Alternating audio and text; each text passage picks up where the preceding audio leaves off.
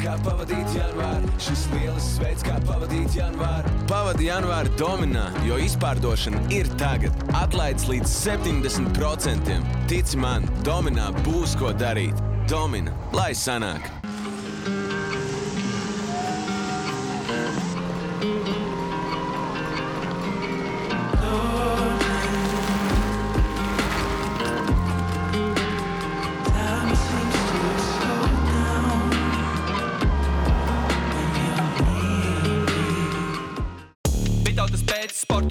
Vitautas pēc brančo, pēc trakas balles arī. Vitautas, zini, Vitautas magnīs tik tur nedabūsī, zini. Kādēļ repos? Repos, jo tas ir... Minītiņiem un sausu dzer, atgūsti enerģiju. Mums ar basketbolu ir vairāk kā viena līdzība. Spēlētāji saspēlē neiztikt bez drošības. Pirms spērt pirmo soli, dara apdomāt savu pozīciju un izaicinājumus. Sadarbība nes labākus rezultātus, ja izvēlas uzticamus partnerus. Kurš to spēj sniegt labāk? Ja kombinācijas spēlē pareizi, panākumi nekur neizpaliks. Latvijas basketbola savienība atbalsta Aizdevums LV. Jubilejas 5. sezonā eXi sanāk tirdzniecības centrā Domina Shopping.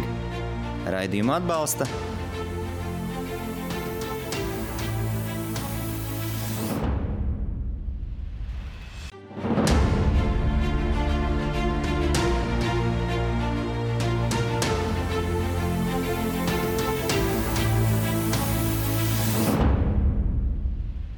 Esiet sveicināti, dāmas un kungi! Jauns gads un sporta sarunu šova eXi 5. sezona turpinās.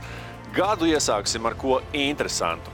Ja iepriekš pie manis viesojušies bijušie sportisti, tad šodien kāds bijušais sporta funkcionārs. Pačukstēšu basketbols. Tā būs tēma, par kur runāsim šodien. Latvijā, diemžēl, visi te ir tik ļoti viens otru pazīst un tā aizspriedumainība par to, ko viens var vai otrs nevar, un attiecīgi skatīties bieži vien drīzāk caur negatīvo, ko nevar. Traucē mums sasniegt kaut kāds lielāks mērķis, ne tikai basketbolā vispār. Toreiz Kargiņa kungam, kurš līdz tam par basketbolu neko nezināja vispār. Bet viņam izdevās viņu ieinteresēt, tur, kā teikt, viņam arī kundze, tomēr tenisista, vai ne, bijusi un tā. Un izdevās viņš pat ļoti nopietni izskatīja, ka pārņem to klubu vispār savā paspārnē. Izskatīja variantu, kā varētu būt Eirolīgā. Mēs bijām ļoti, ļoti tuvu tam, ja šis burbulis nebūtu plīsis. Un ja tas, burtiski, es teiktu tā, pietrūka, es domāju, kaut kāds gads, divi. Jo tas budžets tika audzēts, nepārdomātas ambīcijas var arī ļoti ātri jebkuru procesu novest atpakaļ nulles punktā vai pat mīnus punktā. Tad atzīst, ka bija kaut kāda tāda nepārdomāta lēmuma. Protams, ka bija. Un bija kaut pirmā epizode vai kas, kad viņš uzbrukumā to, ko viņš pēc tam pārreiz darīja jau regulāri, ka viņš pats sev pret vairogu uzmet. Viņš arī uzmet pret vairogu, bet tad viņš neiedāmko. Viņš vienkārši iemeta no apakšas, bet tā, ka tur pārlec kaut kam pār, kaut kāda pilnīga kosmosa epizode, jo viena no pirmajām bija Ramūns pagriezājis, sēdēja pirmajā rindā, viņš ir krievis, pat pisa vai šo. Sandim Buškavicam bija kaut kāda spāņu kundze. Kundze, jā? Jā, kundze gados jau un tāda, un tā kā man nācās ar viņu. Tā bija vienīgā, ko es komunicēju, tā kā, kā raģēns. Kāda tā komunikācija? Zinoši, angliski, viņa tāda diezgan nopīpēta balss, bet es nezinu pat, kā viņa vizuāli izskatījās. Tad Māri Jučman izcēlām tos čempionu kreklus te nodrukātos. Jo bija 3-1 sērijā, mēs bijām priekšā, tā kā diezgan tos sēriju kontrolējām, jau varētu pat tā teikt. Un izcēlām, un Ralfs tieši iet garām, un mēs to cilājām, es saku, ko darīt, runājamies ar Māri. Tieši Ralfs vinnējām to čempionu, un tad es tik pēc tam uzzināju, ka viņš pēdējās dienas, divas, viņam bija Škoda mašīna iedot, kā teikt, viņš bija to mašīnu, jā. Viņš bija tur no klubu uz klubu, ar viņu izzinājās, tur, droši vien es pat negribu iedomāties kādā kondīcijā, bet pie stūrs. Jā, Alfa-Rema, jā.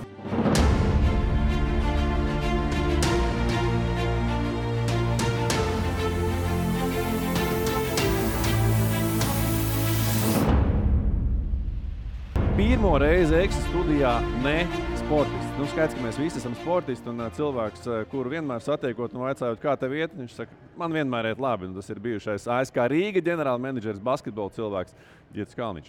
Ģirt, esi sveicināts. Sveiks, paldies, ka uzaicināji. Tā ir, vai ne? Tev satiekot vienmēr vaicājot, kā tev iet, tu atbild, man iet labi, vai ne? Bet tā arī ir. Negribās jau liekuļot, zin kā. Noteikti jau visu dzīvi nav roždārs, bet pa lielam, ko tur sūdzēties? Kā teikt. Es vienmēr glāzi redzu pa pusē pilnu, nevis pa pusē tukšu. Tā kā, jā. Labi. Es neslēpšu, ka es tev šeit aicināju kā bijušo ASK Rīga ģenerālmenedžeri, jo Rīgā ir tādi pirmie aizmetņi jaunam Rīgas derbijam, potenciālam, vai ne? Tie aizmetņi, protams, ka šobrīd varbūt ir tādās starta pozīcijās un iesākumā, saistībā ar Rīgas zeļiem un Rīgas VF, viņi ir aizvījuši savu pirmo savstarpējo spēli, tur tas stāsts veidojās, tad es iedomājos, ka būtu interesanti parunāt ar kādu, tāda trekno gadu Rīgas derbiju. Tur gan tas Rīgas derbijs ar to baroniem varbūt nebija, teiksim tā, līdz galam pilnvērtīgs. Jūs tur ar Ventspili sitāties, un tie 3 lielie klubi viņi bija, vai ne? Par to tā būs droši vien raidījuma lielā tēma mums šodien, bet tu un sports, kā tas nākas, kā tas sanāca, jo tu kopumā nāc no tādas sportiskas ģimenes?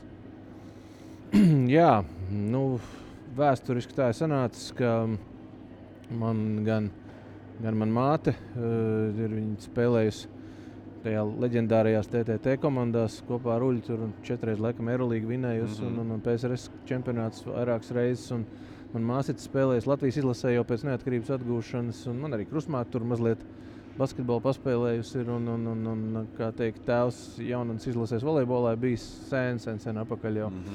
Un, jā, paši mēs arī, pats, protams, es esmu, kā teikt, likumsakarīgi nonāca arī pēc tam basketbolā, pēc tam, ka bija visu kaut ko citu pamēģinājis arī un tā, un kaut ko jau tur arī paspēlēja nedaudz, gan LBL, gan tur tos 3x3, 2 reiz pasaules kausā bijām, Latviju pārstāvējām vēl 90. gados, un tā kā jā, plus bērni arī tagad aktīvi sportiem nodarbojas, droši vien, ka varētu uzskatīt, ka tāda sportiska ģimene, paralēli, protams, darbiem un mācībām, loģiski. Cik daudz šobrīd sports ir tavā organismā un tavā ikdienā? Es teiktu, tīri pietiekoši. Ziemā pilnīgi noteikti vismaz 3 reizes nedēļā uz zālīt eju. Tur sanāca tā, ka ar Andru biedriņu kopā, kā teikt, sakrituši laiku un tā regulāri satiekamies no rītiem zālēs. Un vasarā... Kādā Andris formā? Labā, jā? Jā, viss kārtībā. Kā teikt, viņam arī ir, viņš treneri noalgot un kā teikt, dzen uz priekšu, tā kā pašu brīžiem nesaprotam priekš kam, bet beigās jau ir forši, kad tas treniņš beidzās un tā pasmējamies. Bet vasarā, protams, vēl sanāk uzspēlēt joprojām. Cik vairs tā ir spēlēšana, bet vismaz piedalīties spēja Latvijas čempionāta futbolā 3. līgā joprojām, jā, tur tā komanda Traktors mums tāda ir, kas jau pirms daudziem gadiem izveidojās, kur ir daudz bijušie sportisti, dažādi tenisisti. Jā, tā kā spēlējam. Un tā kā jums ir iet sportiski? Normāli, kaut ko uzvaram, kaut kam zaudējam, kā teikt, pēdējie neesam. Tas jau ir labi. Un kā teikt, ņemot vērā, ka vidējais vecums mums noteikti tur ir visaugstākais, tā kā, tad es teiktu, ka pat ļoti sekmīgi izskatāmies. Skaidrs. Ko tu dari šobrīd dzīvē vispār? Kā aizrit tavu ikdienā? Ar ko tu nodarbojies? Man, teiksim tā, joprojām esmu daļai iesaistīts gan startup pasaulē, kas gan jau kaut kādi, kas ir izveidotie, gan veidošanās stadijā Latvijā un arī ārzemēs tur vairāk ir. Par basketbolu. Šobrīd no tāda aktīvā basketbola es prom jau var teikt vairākus gadus, vai ne? No tāda funkcionāra darba, gan no tāda, mēs tev kaut kur kā eksperti un apskatnieki paši esam pieaicinājuši ik pa laikam, vai ne? Tur lielo turnīru laikā, kur tu izsaki savu viedokli un neslēpš tavs viedoklis, vienmēr ir, teiksim tā, viņš ir interesants, viņš ir pamatots un tādā, viņš ir izsvērts lielā mērā un tas vienmēr ir interesanti.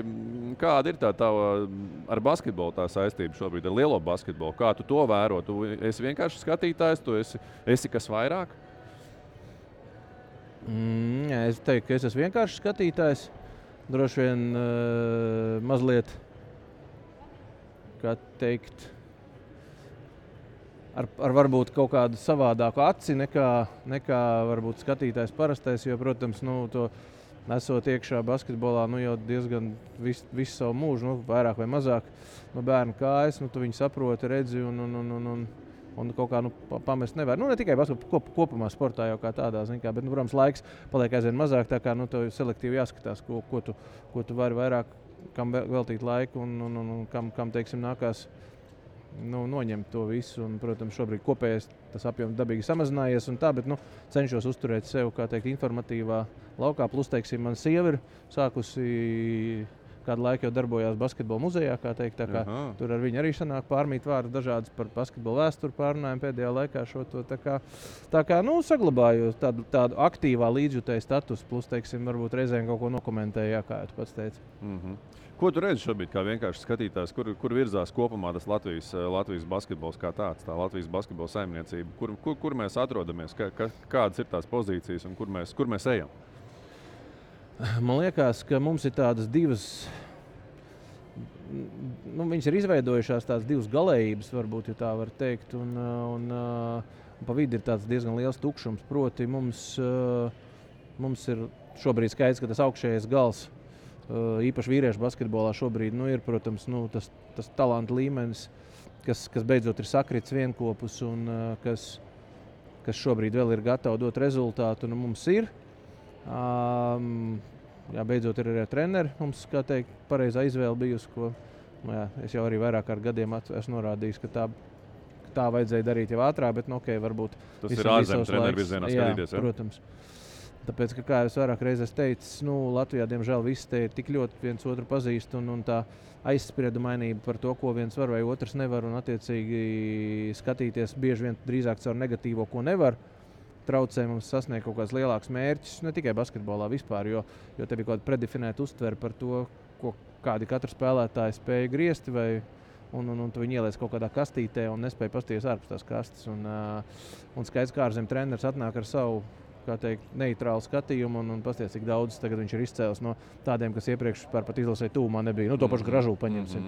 Nezinu, Leimans, jebkur. Šķēl, Aigars jau, kurš bija tālu prom jau, vai ne, un vēl vairāk varbūt. Tā kā tas ir tā, bet lūk, tas viens gals ir mums šis augšējais, un otrs skaidrs tas, ka masveidība jaunatnē mums ir ļoti liela, bet tad ir tas vidusposms, kas ir, kā teikt, pēdējie jaunatnes gadi, un tas pārējie profesionālajā, un, teiksim, tas vietējais profesionālais basketbols, kas šobrīd, diemžēl, tur jāatzīst, ka tā bija ļoti liela kļūda no toreiz valdības, kas bija vēl 16. vai kurā gadā, kad viņi šo nodokļu reformu taisīja, kad Reiznieks Ozola, kad bija finanšu ministra, tad šo situāciju, kad par ziedojumu? Par ziedojumu, kad līdz galam nepārdomāt ieviesa vai mainīja, pareizāk sakot, un līdz ar to tas finansējums aptrūkās. Ja tas vēl būtu gājis kopā ar to, ka mums būtu kaut kāda vienota izpratne par to, kā kopēja ekonomikas apjoma audzēt, teiksim, valstī, caur šīm reformām, tad tas varbūt nebūtu bijis tik traki, bet tas būtībā tika nogriezts vienā dienā kā ar nāzi, un tās sekas tikai tagad mēs sākam izjust īstenībā. Un tas visvairāk tiešām šis ir tas vidējais posms, kas iztrūkst, un reāli šobrīd klubim Latvijā nevis dzīvo, bet pa lielu cenšas izdzīvot, mokās un tā kā. Un par sieviešu basketbolu vispār, teiksim, tur ir bēda ielai šajā ziņā, teiksim, atkal. Tā kā labi, ka, protams, ka meitenēm ir iespēja braukt uz Ameriku studēt un iegūt izglītību, un pēc tam arī labākās dabīgi tiek kaut kur spēlēt Eiropā un tā, bet kopumā, tas ir tas lielais pārrāvums, kas ir šobrīd izveidojies, nezinu, kā viņu īstermiņā pagaidām atrisināt, Es gatavoties raidījumam to laiku, kad ASK Rīga startēja Latvijas čempionātu. Tas čempionāts arī viņš bija tāds krietni pilnvērtīgāks. 11 komandas tur čempionātā atceries bija, vai ne? Un divīzijas tur bija un grupas un kas tik tur nebija. Un šobrīd, ja mēs redzam, ka mēs tādu vietējo čempionātu būtībā arī esam savā ziņā, negribētu teikt pazaudējuši, bet kopā ar Igauniem, vai ne?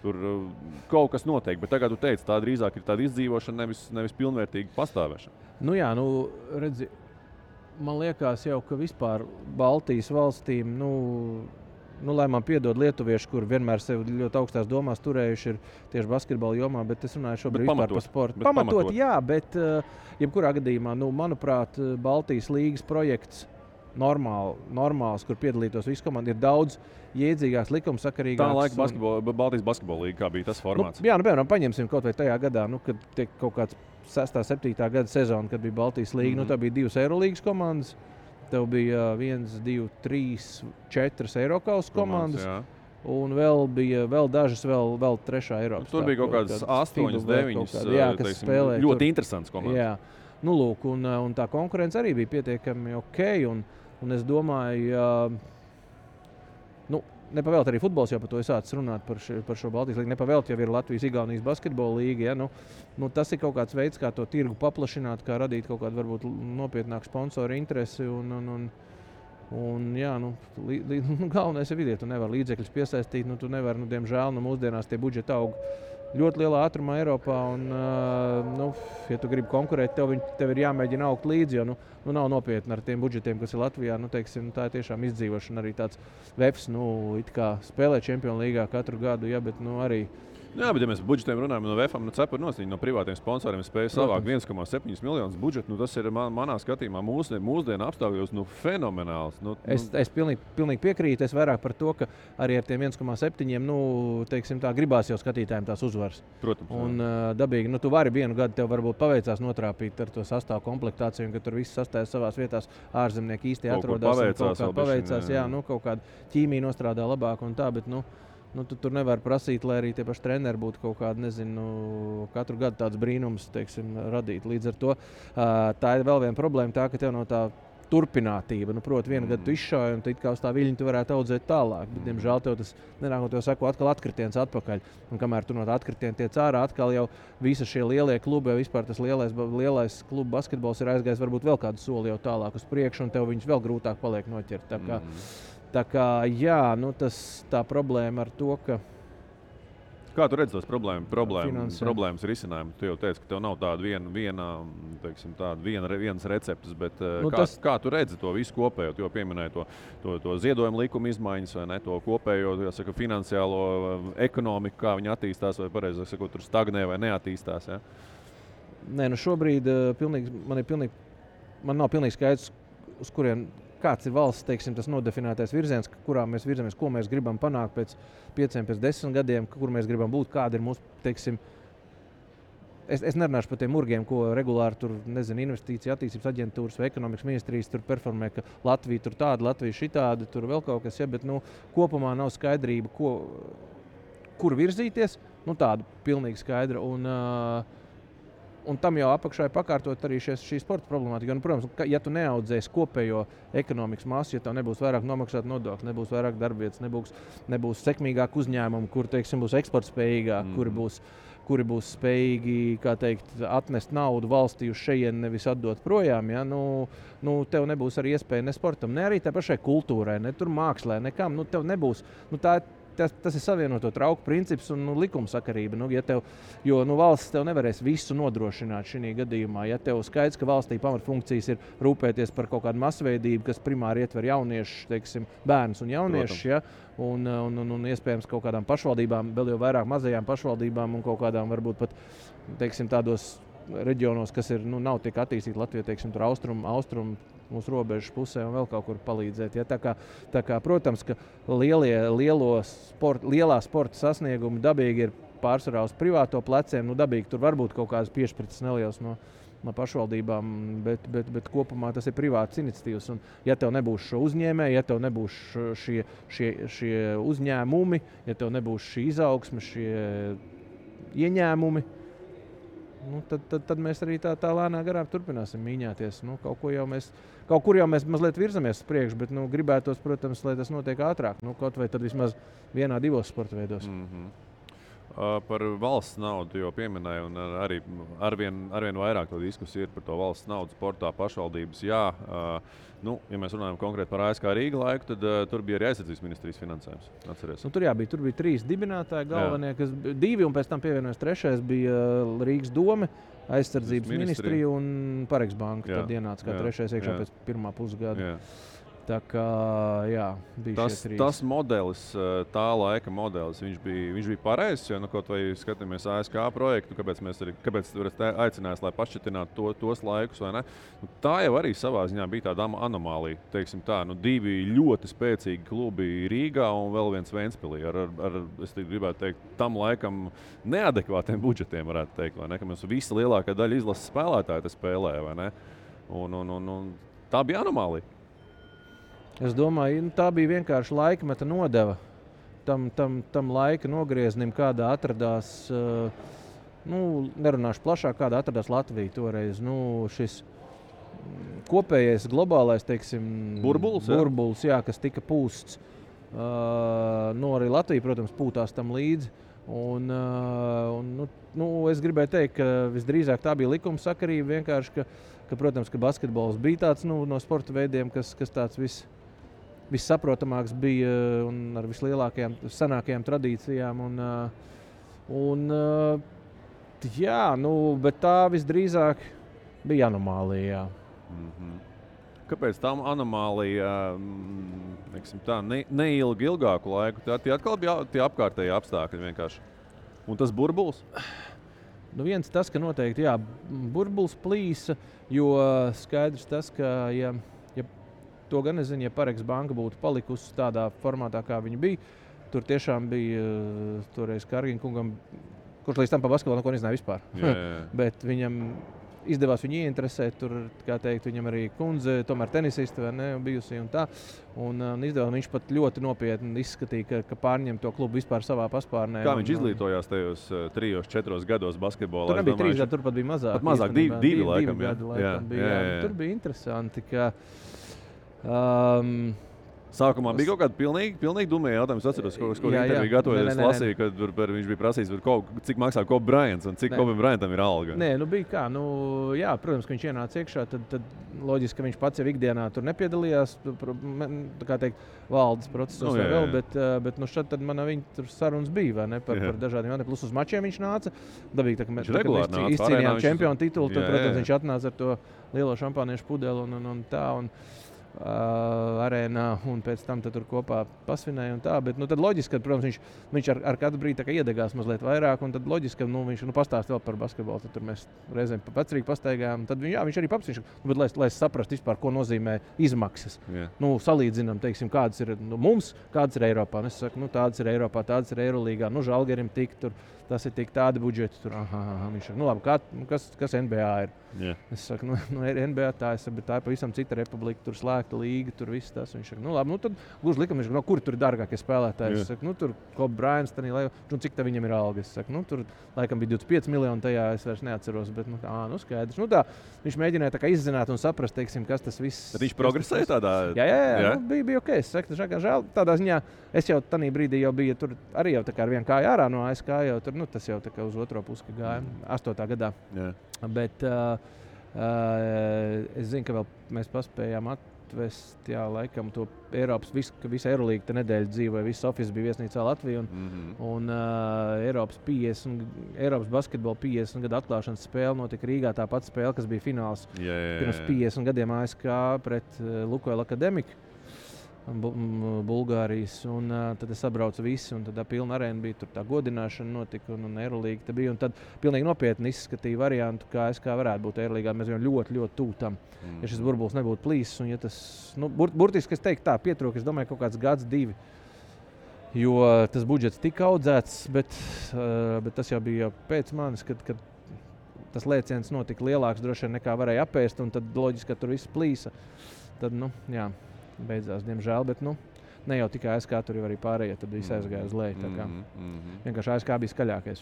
Labi, atgriežamies pie valsts naudas sportā un, teiksim, tādā kluba basketbolā. Tas ir normāli? Tā būtu jābūt? Es domāju, ka nē. Tagadējām acīm skatoties. Bet,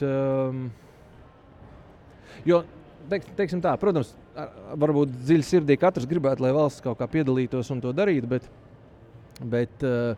tad atkal pacelsies vienmēr jautājums, kāpēc tieši šim sporta veidam, vai kāpēc tieši šim klubam, vai kā, un tad tev atkal nonāks pie kritērijiem, pie simpātijiem. Ministrijas finansējums bija arī citos sporta veidos, atceros, individuālais sporta veids. Bija arī rokas bumba, bija. Tur nebija tikai basketbols, skaidrs, ka basketbolam tas pīrāgs no tā pīrāga tika laikam jau visvairāk, vai ne? Jā, nenoliedzami. Bet kopumā es domāju, tas nav pareizi. Es domāju, ka valstī drīzāk ir jāstimulē, kā es atkārtošos atkal šī ekonomikas kopējā izaugsme, kaut kāda vīzija jāliek par to, lai šeit vēlētos attīstīties, lai attīstītos uzņēmējdarbību, lai vēlētos braukt šeit cilvēki arī, kas arī kaut vai no ārpuses vēlās šeit attīstīt uzņēmējdarbību, audzēt mūsu uzņēmumu kapacitāti, izmērus, eksporta spēju, tā kā Un tad arī to sportam varētu atvēlēt, jo patiesībā ir jau daudz privātie uzņēmēji, kas labprāt to darītu, bet, zin kā, tev vienmēr tās prioritātes jāliek tādā secībā, kā, ka tev primārais ir, protams, par uzņēmumu jādomā, un ja paliek pāri, tad tu vari veltīt, teiksim, vai ne, kaut kādiem saviem hobijiem. Tā kā, tas būtu tas novēlējums, kaut kā beidzot saprast, kas ir tie virzieni, kaut kādu nodefinēt, lai... Prioritātes. Prioritātes valstī, un tad attiecīgi pēc tam, protams, arī noteikti kaut kādas prioritātes, teiksim, varbūt tajā pašā sportā, vai kultūrā vēl kaut kur. Kaut gan, es pateikšu, varbūt daudziem tas kultūras cilvēki var nepatikt, bet, manuprāt, Latvijā kultūra ir diezgan dāsni finansēta, ja ne pat nedaudz pārfinansēta reizēm. Un pret to atdevu kādu varbūt tiek sniegt. Tā kā tā, bet skaidrs, ja viņi to ir izcīnījuši, maleši. Ģirt, kāda nospieduma atstāja? Tie, var teikt, treknie gadi, mēs to varam tā droši dēvēt, es domāju, tie laiki. Kādu pēdu viņi ir atstājuši Latvijas basketbolā kopumā, un tā atskatoties, nevēl arī mēs atceramies, un tu esi uzaicināts, jā, tas liecina par to, ka tos laikus mēs atceramies, vai ne, un pilno arēnu, un tās visas medijos, kas gāja vaļā, tur visas tā savstarpējā konkurence un ņemšanās, tas viss bija interesanti, vai ne? Bet kāds ir tas nospiedums, un kāda ir tā laika pēda? Es par to esmu domājis arī baigi daudz, jo man apmēram šādu veidu jautājumu ik brīdī paceļās, ka tur par tiem laikiem atcerās. Un, es teiktu tā, man liekas, diezgan īsā laikā, dažu gadu laikā parādīja to, ka to basketbola līmeni var pacelt ļoti augstā, ļoti ātri var pacelt viņu, ja tev ir finanses. Un, es pat teiktu, jā, ka es savā ziņā par to ASK arī tādu startup pat savā laikā domāju arī, ka viņš tāds parādījās, it kā iesākās viss labi, tad, kā teikt, lielākā daļa startup jau neizdzīvo, vai ne? Un viņš sadega, jā, tā kā tāda komēta ātri varbūt. Bet nospiedums tāds, jā, ka pierādīja, ka var, bet pierādīja arī to, ka daži neprātīgi lēmumi vai kaut kādas, teiksim, tādas nepārdomātas ambīcijas var arī ļoti ātri jebkuru procesu novest atpakaļ nulles punktā vai pat mīnus punktā. Tad tu atzīst, ka bija kaut kāda tāda nepārdomāta lēmuma? Protams, ka bija. Un, kas te bija pa lēmumu? Tagad jau skaidrs, ka noilgums kaut kāds tam pasākumam ir. Es tā padomāju, 18 gadi jau reāli no ASK dibināšanas, jā. Jā. 19. jau sākās, jā. No atjaunošanas, pareizāk sakot. Daudz jau, kas izplēnējas, ir tā, nav jau tāda viena lieta, ko tur varētu izcelt. Ka, lūk, saka divas, saka trīs. Bija tas, ka droši vien, ka nebija līdz galam saskaņas menedžmenta un, teiksim, valdes tur atsevišķu locekļu starpā. Tad kopēja vīzija? Par kopējo vīziju, par to, ko nozīmē, teiksim, kas piemēram, šobrīd ir labi tādā VFA ir pareizi nostādīts jautājums. Ir, teiksim, kluba īpašnieki vai, teiksim, akcionāri, kur rūpējās par budžetu, un ir kluba menedžments, kas atbild par tehniski par savām, kas ir algot darbinieki, kuriem nav to jānodarbojās. Tanī laikā tā izpratne tikai veidojās par to, ka likās, ka menedžmentam jābūt arī tiem pašiem, kas vāc naudu, un tā. Tad tur pēc tam sākās strīdi, bet ja menedžments vāc naudu, tad priekš kam ir vajadzīgi akcionāri, tur laikam pēc visu tā, kad beidzās uz Gunts Šenkops, laikam tev arī pārmet, ja, ka tu tur neesi kā ģenerālmenedžeris piesaistīs naudu. Tad laikam tas jautājums, vai tev kā ģenerālmenedžerim ir jārūpējas par to naudas piesaisti, vai ne? Es joprojām uzskatu, ka nē, Vefs arī to pierāda. Gats Jakovičs, manuprāt, neskraida apkārt, un viņam ir ikdienas pienākumi, kas ir uzticēti gan basketbolu, gan pārējās jomās. Tā kā nē, vai Ventspilī, teiksim, Rāls Plēnicis, jā, līdz joprojām tā uzskata, ka nevajag, bet tas jau nebija vienīgais. Tur bija vēl vairāk, teiksim, jautājumu, tā skaitā arī par teiksim, tam pašam Butautam bija ļoti liels ambīcijas, ko nevar pārmest. Skaidrs, ka jebkuram trenerim gribās kaut ko vairāk sasniegt un straujāk un ātrāk un labāk. Un dabīgi, ka viņš tur izdarīs spiedienu, ka dažādos jomās vēl spēlētājs vai vēl budžets vai vēl kaut ko, kas ir normāli. Bet teiksim tā, pietrūka varbūt tāda veselīga balanse starp regulāra veselīga balanse starp vēlmēm un iespējām. Tā laikam tas būtu tāds galvenais. Varbūt arī ilgtermiņa kaut kāds domāšanas. Un ilgtermiņa domāšanas, jā, tieši ilgtermiņā.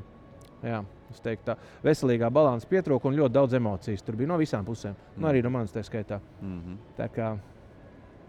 Kas ir tā, pievēršoties jau tai otrajai raidījuma daļai, mēs aizdosimies tuņu reklāmas pauzītē, bet vēl pēdējais jautājums pirmajā raidījuma daļā. Kas ir tāda spilgtākā atmiņa, atziņa vai kaut kāds, teiksim, tas, kas ir palicis tavā prātā kopš tiem laikiem? Kas varbūt tāds zīmoks, kas iedeva varbūt tev kaut kā cilvēkam vai kā personībai? Vai ir kaut kas tāda viena lieta? Nē, man jau personīgi patīk. Man jau tādā laikā bija rēķini. Kuram nepatīk? 25, 26, 27 gadi, vai ne?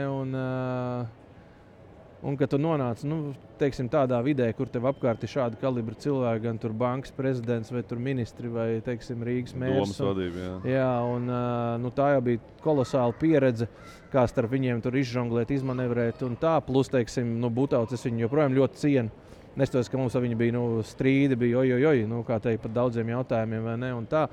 Es ļoti novērtēju, teiksim, to, ka viņš to lietuviešu dabu parādīja, teiksim, kāda viņa ir, kāpēc, un tas arī ir iemesls, kāpēc leišiem bieži vien izdodas basketbolā uzvarēt tur, kur viņiem varbūt nepienāktos uzvarēt, bet viņi tieši tādā veidā arī ar to savu nenormālo apņēmību un kaut kā tādu. Kas viņam ir tā spilgtākā rakstura īpašība? Tā ir kaut kāda stūrgalvība tāda? Tāda stūrgalva un pārliecība, ka viņš ir labākais jebkurā situācijā. Tāda, ka tas nevis, un galvas sienā, bez mazā. Jā, nekad nevis, ka man apspēlē, bet kad vienkārši vai tur nepavisam, kaut kā stulbi sanāca, bet nekas, principā, mēs jau bijām vinnējuši. Es varbūt nedaudz pārspīlēju, bet katrā ziņā, man ļoti Ramūns patīk, joprojām man, teiksim, gan neesmu kādu laiku jau sen saticis viņu, bet zinu, ka viņam ir labi dzīvē, tā kā lai viņam veicās, un tagad jau ar smaidu var atcerēties, teiksim, to, kas tad likās, kā es teicu, pa daudz emocijas bija visās pusēs.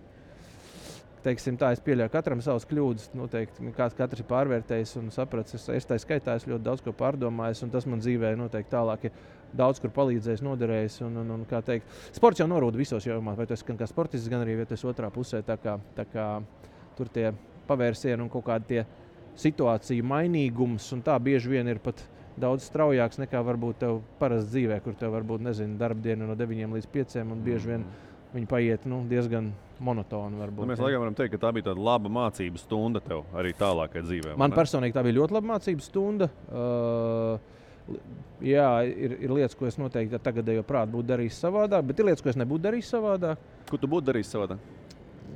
Es būtu bijis varbūt pilnīgi noteikti politkorektāks. Kā es teicu, šīs attiecības būtu noteikti būvējis mazliet savādāk.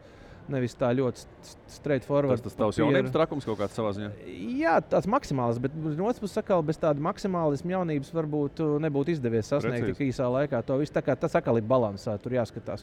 Tā kā nē, es esmu ļoti pateicīgs, ka tas laiks bija. Tas man kā personībai, kā izaugsmē ļoti daudz ko deva. Plus, teiksim, arī tā saskars, tur, teiksim, redzēju, ka tā Eirolīga, tur arī bija jau tikai vēl veidošanās tādā stadijā, ne tā kā jau šobrīd viņi ir, un teiksim, ar tiem ārzemju partneriem, kā mēs tur darbojāmies un viss tas, un vēl jau tas internets nebija tik attīstīts viss, tā kā bija jāmeklē dažādi izaicinājumi, ļoti labi komanda man ASK bija, to es super biju bija izdevies savākt, kur pēc tam bija gan basketbola savienībā daudz, pēc tam strādāja ilgus gadus, gan vēl citos, man liekas, klubos arī vēl bija, tā kā man kopumā tikai pozitīvas atmiņas. Ko, Ģirt, ievelkam nedaudz elpu reklāmas pauzē un iedodam arī mūsu skatītājiem iespēju, kā saka, aizskriet, varbūt uztaisīt kādu tēju, kafiju vai ieliet kādu atspirtinošu dzērienu. Tad otrajā raidījuma daļā mēs griežam šeit Domina Shopping tēmu ratu, un zem katra no mūsu atbalstītāja logo ir paslēpts kāds atslēgas vārds, un tad mēs to ASK Rīga tā laika, es gribētu nebaidīšos šī vārda, trekno gadu laiku arī paturpināsim jau nedaudz konkrētākām tēmām un lietām. Skaisti dzīvot neaizliegsi. Nāc uz Dominu un baudi modi Baltijā jaunākajā Pīken Klopenburgu. Domina, lai sanāk!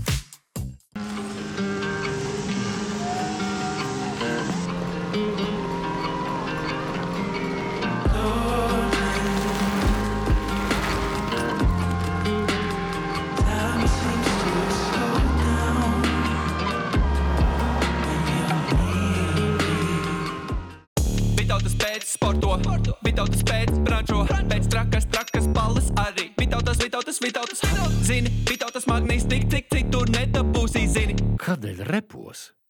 Repos, jo tas ir... Minītiņiem un sausu dzer, atgūsti enerģiju. Mums ar basketbolu ir vairāk kā viena līdzība. Spēlētāji saspēlē neiztikt bez drošības. Pirms spērt pirmo soli, dara apdomāt savu pozīciju un izaicinājumus. Sadarbība nes labākus rezultātus, ja izvēlas uzticamus partnerus. Kurš to spēj sniegt labāk? Ja kombinācija izspēlē pareizi, panākumi nekur neizpaliks. Latvijas basketbola savienība atbalsta Aizdevums LV. Jubilejas 5. sezonā eXi sanāk tirdzniecības centrā Domina Shopping. Raidījumu atbalsta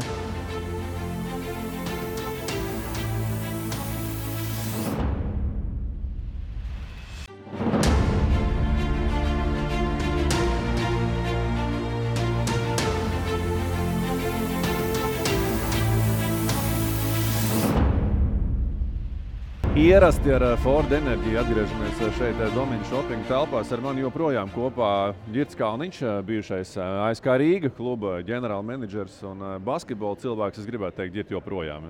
Kā jau tu teici, tu esi it kā vienkārši skatītājs, tāpat laikā skatītājs ar tādu lielāku sapratni par lietām, varbūt arī tajā politiskajā virtuvē, vairāk zini tajā basketbola politiskajā virtuvē. Līdz ar to tu tam sportam tomēr, lai kā mums gribētu teikt, tu esi skatītājs, tu tomēr sako krietni dziļāk. Tas, ko mēs darām otrajā raidījuma daļā, tad griežam mūsu Domina Shopping šīs sezonas tēmu ratu, un tur visdažādākie atslēgas vārdi zem mūsu atbalstītāja logo ir paslēpti. Es ļauju tev pašam griezt savu laimi, jo es neslēpšu, ka šeit pazaudēt tu neko nevari, starp citu, kā tev ar azartspēlēm? Rulete, tā ļoti, īpaši nepatīk. Varbūt ratu reizi, ka, nezinu, kaut kāda, ja garām, es pat nezinu, kad es kazinājos pēdējo reizi bijis, jā. Tad aiziet, griez pats savu laimi, un šo to var arī iegūt, un pazaudēt neko nevar. Jā, tā ir labā ziņa. Lūk, ar kārtīgu enerģiju to arī iegriez pirmo griezienu šeit, un skatīsimies, kas tad mums izkritīs pēc tā pirmā grieziena. Un ja mums izkrīt viens un tas pats, mēs ejam pulksteņa rādītāja virzienā un skatāmies, kas mums iet tālāk. Ko dāvanām aizēja garām. TV4 uzgriežas mūsu TV partneris, tad raidījums, kurā mēs tiekam atrādīti, un, kā mēs zinām, tad sporta.com, arī visas populārākās audio platformas, tāpat arī YouTube mūsu raidījums ir skatāms, vienkārši arī skatītāju zināšanai.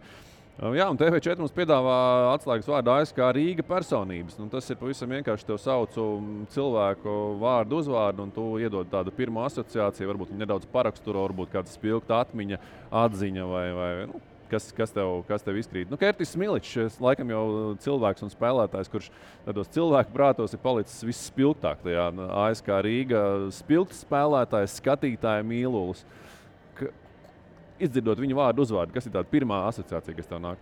Kur Kertis pirmā, tā spilgtākais, kas ir, es atceros, kā viņš savu pirmo pārbaudas spēli nospēlēja. Jo, principā tā, mums reāli bija problēma saspēles vadītāja pozīcijā. Būtautam ļoti, objektīvi nederēja šis Rodnijs Bilaps, kas bija ļoti maz auguma un tā, un Leišiem vispār patīk liels saspēles vadītāji. Džonsija Bilaps, jaunākais brālis. Jā, un tad viņš, mēs tur beigās kaut kā izdevās, kā teikt, ar viņu vienoties, kad mēs neturpinām sadarbību. Bet pirms tas notika, tad Ramūns bija, jo Milīģis tiešām tas bija Ramūna paša pirksts, ka viņš viņu atrada, jo viņš sazinājās ar vienu no Horvātu laikam aģentiem, saka, ka viņam vajag, un tad viņš teica, man ir viens čalis, kurš īstenībā viņam cena ir 2 reizes vairāk, un tā, viņš man saka, cena tur bija tik un tik, es saku, tik daudz mēs nevaram maksāt, mēs varam. Viņi prasīja, man liekas, 16,000 mēnesī, un beigās mēs vienojāmies vai pa 8, pa 9, tagad neatceros. Uz pusi, jā. Bet, tad tur Ramūns viņam iestāstīja, ka te viņš būs galvenais, un viņam būs tas exposure, Baltijas līga, tur Eiropas kausi un tā viss, un pa Latvijas čempionu cīnīsimies. Un viņš atnāca, pirmā spēle bija Daugavas sporta namā pārbaudas. Un pirmā epizode bija, vēl nebija neparakstīts nekas, bija viņš atbraucis uz pārbaudas laiku. Kā teikt, viena vai 2 spēles laikam, es vairs neatceros, bet bija pirmā epizode vai kas, kad viņš uzbrukumā to, ko viņš pēc tam pāris reizes darīja jau regulāri, ka viņš pats sev pret vairogu uzmet. Viņš arī uzmet pret vairogu, bet tad viņš neiedankoja. Viņš vienkārši iemeta no apakšas, bet tā, ka tur pārlec kaut kam pār, kaut kādu pilnīgi kosmosa epizodi, jo viena no pirmajām bija Ramūns pagriezās, sēdēja pirmajā rindā, Viņš ir krievis, pat pisa vai vso. Pēc tās epizodes. Jā, pēc tās epizodes. Viss. Viņš uzreiz tagad es saku, pagaļ, ļauj puslaiku noskatīties un tā. Un tad jā, tā kā tā spilgtākā. Un, protams, un tas, ka viņš tur pēc tam no otra tā, ka viņš, kas tev bum arī iedeva, ka viņš pret Lietuvas Rītas toreiz, kas bija arī Līgas komanda. Un Robs tur spēlēja un ka viņš to pēdējās sekundžu metienu iemet un mēs vinējām Rītas. Un tad, kad tur pacēla arēna augšā un vispār no tā brīža, tad tur skatītājiem viss aizgāja. Tur vienkārši debesīs tas apmeklējums, jā, un tā interese. Par to skatītāju apmeklējumu ātri pieskaramies. Tas fenomens tā laika, kāpēc skatītājs toreiz nāca? Pirmkārt, kā es teicu, noteikti bija skatāms basīts kā tāds. Kvalitāte bija tā konkurence, protams, gan vietējā, gan Latvijas čempionātā, gan Baltijas līga, gan Eiropas kausa, bet otrs, kas mēs arī, tur atkal man jāsaka super, kā mums ar arēnu bija ļoti laba sadarbība, jo mēs bijām tā kā viņi arī mūs uzskatīja tā kā savu tā kā bāzes komandu, un tur pat beigās pat vēl, godīgi sakot, pat tā kā es kājot tur Juka Brukta, viņi pat palīdzēja tur finansiāli mazliet piestutēt, lai vismaz sezonu pabeigt. Un tā kā mēs tur ar viņiem ilgi sēdējām, domājām, kā to biļešu politiku veidot un kā vispār, teiksim, šīs te lietas darīt un tos marketingiem, jo mums tur bija skaidrs, kā darīt visu. Arēna tikko būtībā, laikam... viņi bija 6. gadā pasaules hokeja čempionāti viņā, un tā kā principā... Viņiem bija tādi pirmie soļi, vai ne, kā ieiet tajā visā? Un tā beigās mēs uzlikām to biļešu politiku, mēs negājām to baronu ceļu, ka barons pa velti tur laid iekšā, mēs uzlikām ļoti mazu to, teiksim, tā, protams, bija kaut kāds arī brīvbiļets tur sporta skolām un vēl, bet mēs uzlikām kaut kāds, ja nemaldos, 2 lati un 4 lati vai lats un 3 lati. Tāda ļoti simboliska summa, kas vienlaikus tev tomēr mazliet disciplinē, jo tu esi nopircis to biļeti. Līdz ar to tu arī savādāk attiecies pret tām lietām. Par labām lietām ir jāmaksā. Tur kaut kā sakrita vairākas lietas, es domāju, kopā. Ģērtis noteikti bija viena no tām atslēgas figūrām, jo, protams, tā pirmā sezona viņam bija vienkārši ideāli. Jā, un dabīgi, ka pēc tās sezonas viņš ASK bija spiests viņu pagarināt pa... Reiz 2? Reiz... Tā, ja nemaldos, bija pār pa 20,000 jau nākamajā sezonā viņa malda. No 8-9 uz 20. Jā, kaut kā 22 varētu būt kaut kas tāds. Kāds viņš bija kā cilvēks tādā sadzīvē? Jo tādā laukumā skaidrs, ka viņi redzēja visu kā tur enerģisku, tādu ekspansīvu... Īstumā ļoti sakarīgs džeks. Tādā ziņā tas gan bija. Tur mums ar Ramonu ļoti doma saskanēja, ka tomēr jāskatās, ka lai nav tur... Jo pirmajā tajā pussezonā, kas bija vēl bija ASK, tā kā Rīga 05 nodibinājās un tad pārsaucās par ASK. Tagad ienāca aizsardzības ministrija un pārēks iekšā. Un tad Ramons atnāca pussezonā un tad mēs tur lāpījām to sastāvu un, protams, pēdējā brīža tur kaut kāda... Pirms tam bija Igors Miglnieks, jā? Nē, Raimonds Miglnieks. Raimonds Miglnieks, jā. Un tad lāpījām to sastāvu un pēdējā brīža kaut kādi pirkumi neizpētīt līdz galam, tu neuzzini pa viņu, tur bija diezgan tāds... Es aizmirsu jau uzvārdu, kā viņš bija, bet viens no ārzemniekiem bija ļoti tāds dīvains īpatnējs un skaidrs, ka tur neierakstījās īpaši sastāvā un tā, bet kaut kā ar 2 pusēm to sezonu pabeidzām, to 3. vietu toreiz dabūjām. Un tā kā tur sakrīt doma, ka pretam jāskatās arī, lai viņš ir normāls cilvēks un līdz ar to un Ģērtis gadījumā tas pilnīgi noteikti bija. Jā. Cik pēc tavas pieredzes ir tas tā attiecība normāls cilvēks un labs spēlētājs? Jo varbūt pilnīgs, es atvainojos tur... Nesaukšu skarbos vārdos, bet ja viņš laukumā dara darbu, viņš ir kā personība, teiksim, komandas iekšā. Bet agri vai vēl, man liekas, tas kolektīvs saindē. Es par to, jā. Es domāju, agri vai vēl tas saindē, un tu vari varbūt kaut kādā īstermiņā noteikti gūt panākumus un kaut ko uzvarēt, bet jautājums, pat ja tā ir viena sezona, tad es domāju, ka pēc tam ilgāk jau tev panākums būs grūti gūt, jo, Tad viena sezona griezti, jā? Es teiktu, jā. Labi. Ejam vēl pie personībām. Ārons Bramlets. Tajā laikā atceramies, viņš laikam atbrauca no Spānijas. ACB, jā. Tas bija arī stāsts, ka Leišiem runāju, un mēs viņu tikko bijām parakstījuši. Un man zvanīja Lietuvas Rītas ģenerālmenedžeris, aizmirst, kā viņu sauc. Viņš zvanīja arī krievis, protams, tad vairāk tur krievvaldā komunicēja kaut gan un tā. Viņš arī krievis, viņš saka, jūs tiešām Bramletu parakstījāt? Es saku, jā, kas ir Bramletu? Tiešām jūs parakstījāt Bramletu? Es saku, jā. Leiši nebija pieraduši, ka tāda līmeņa spēlētājs. Tas vēl bija pirms, kā teikt, Miličs vēl nebija, un Bramlets, tā teikt, bija tur tā cena? Tur bija, man liekas, $18,000 mēnesī. Jā. Viņam bija diezgan konstanti, gan tajā, gan nākamajā gadā. Ko viņam bija interesants tāds ASK, kas būtībā ir? Es ar viņu kā runāju. Es viņu Amerikā sazvanīju, kā teikt, pirms tur parakstīju, saku, tā un tā, kā ir. Pie tam, mēs zinām, viņi to rezumē, ACB ilgus gadus un NCAA čempions tur vai ne, un NBA tur kaut kādas spēles nospēlēs. Un es viņam, tā kā stāstīju. Es patiesībā sakot, es tā kā visiem to pieeju, tādu es mēģināju ar to vēsturisko prizmu. To ASK vēsturi akcentēt, proti, tur to, un ka mēs te mēģinam atjaunot tagad to pašu klubu, to pašu līmeni. Un te ir nopietni. Tiešām tādam amerikānim tas interesē. Tu spēji ar tādām lietām. Viņš ļoti inteliģents džeks bija. Yeah. Ir. Un es joprojām viņu reizi, ik pa brīdim kaut ko sarakstāmies tur Instagramā vai kā. Un ļoti, ļoti tāds tiešām... Tur tev laikam jāuztaus tas viņa intelekts, vai ne? Jo nē, viņš bija ļoti... nespējas uzrunāt. Viņš bija ļoti tiešām tāds... ļoti intelektuāls un tāds interesējās par daudz lietām. Un, teiksim, es viņam, piemēram, Latvijas bērnu sulas iemācīju dzert. Jā, es viņam saku, kaut kā aizgāja tā runa. Afries saka, tā un tā. Pie arēnas izvēlku, un es tur man bija satecināts. Un es padru, viņš saka, kas slāpš šodien? Es saku, nē, tās ir bērnu sulas. Viņš saka, kas tas ir? Es saku, bērnu sulas. Viņš saka, kā tas ir? Es saku, pagaršo. Viņš pagaršo. Viņš atved, tas viņam aizved vienu pudeli arī iedeva, kā teikt. Tā kā, nē, ļoti patīkams cilvēks un arī ļoti labs spēlētājs. Labi. Toreiz Braks, ļoti spilgts arī spēlētājs. Liels, milzīgs, fizisks. Viņš tur ārdīja nevienu. Es atceros, man liekas, ka tā bija fināla sērija Ventspils 7. gads, kur viņš tur ar Uvu Helmanu tur kasījās no spēles uz spēli, vai ne?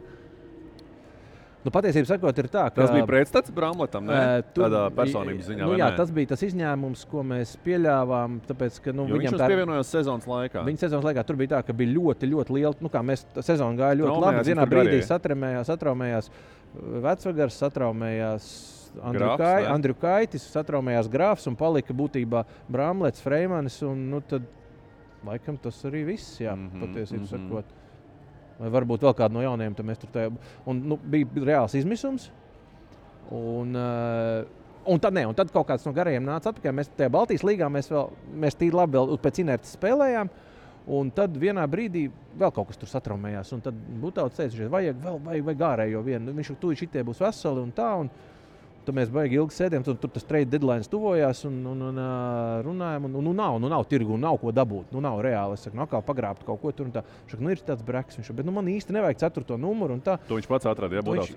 Nē, tur kopā kaut atnāca. Un mēs gājām, kas tur Daugavas sporta namā, tur augšā vienā tribīnē, viena gala tribīnē, tur tās slēgtās, tur bija agrāk tādas tribīnes sēdējām, tur pēc vienas spēles, lejam tam sarakstam cauri, šitas, tur, tos video esam noskatījušies, zina visu un tā, un beigās es viņam saku, tur bija tā, ka tur ar 3 gariem mēs operējām, tur visu laiku 1 vai 2 krīt ārā un kaut kas tāds bija, un es viņam saku, bet kaut kā garais gals mums skaitījās ļoti jaudīgs, tādā izpratnē.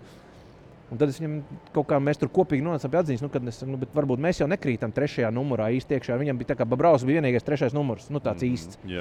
Teiksim, tur un arī varbūt pat reizēm Andersēs, viņam 1,98 m tikai, vai ne, un tā. Bet mēs jau tur nekrītam iekšā. Mums ir problēmas, mums traumējas garais gals, kas mums it kā nomināli ļoti spēcīgs, bet mēs viņu netiekam līdz viņa izmantošanai, un tāpēc mēs kāšam.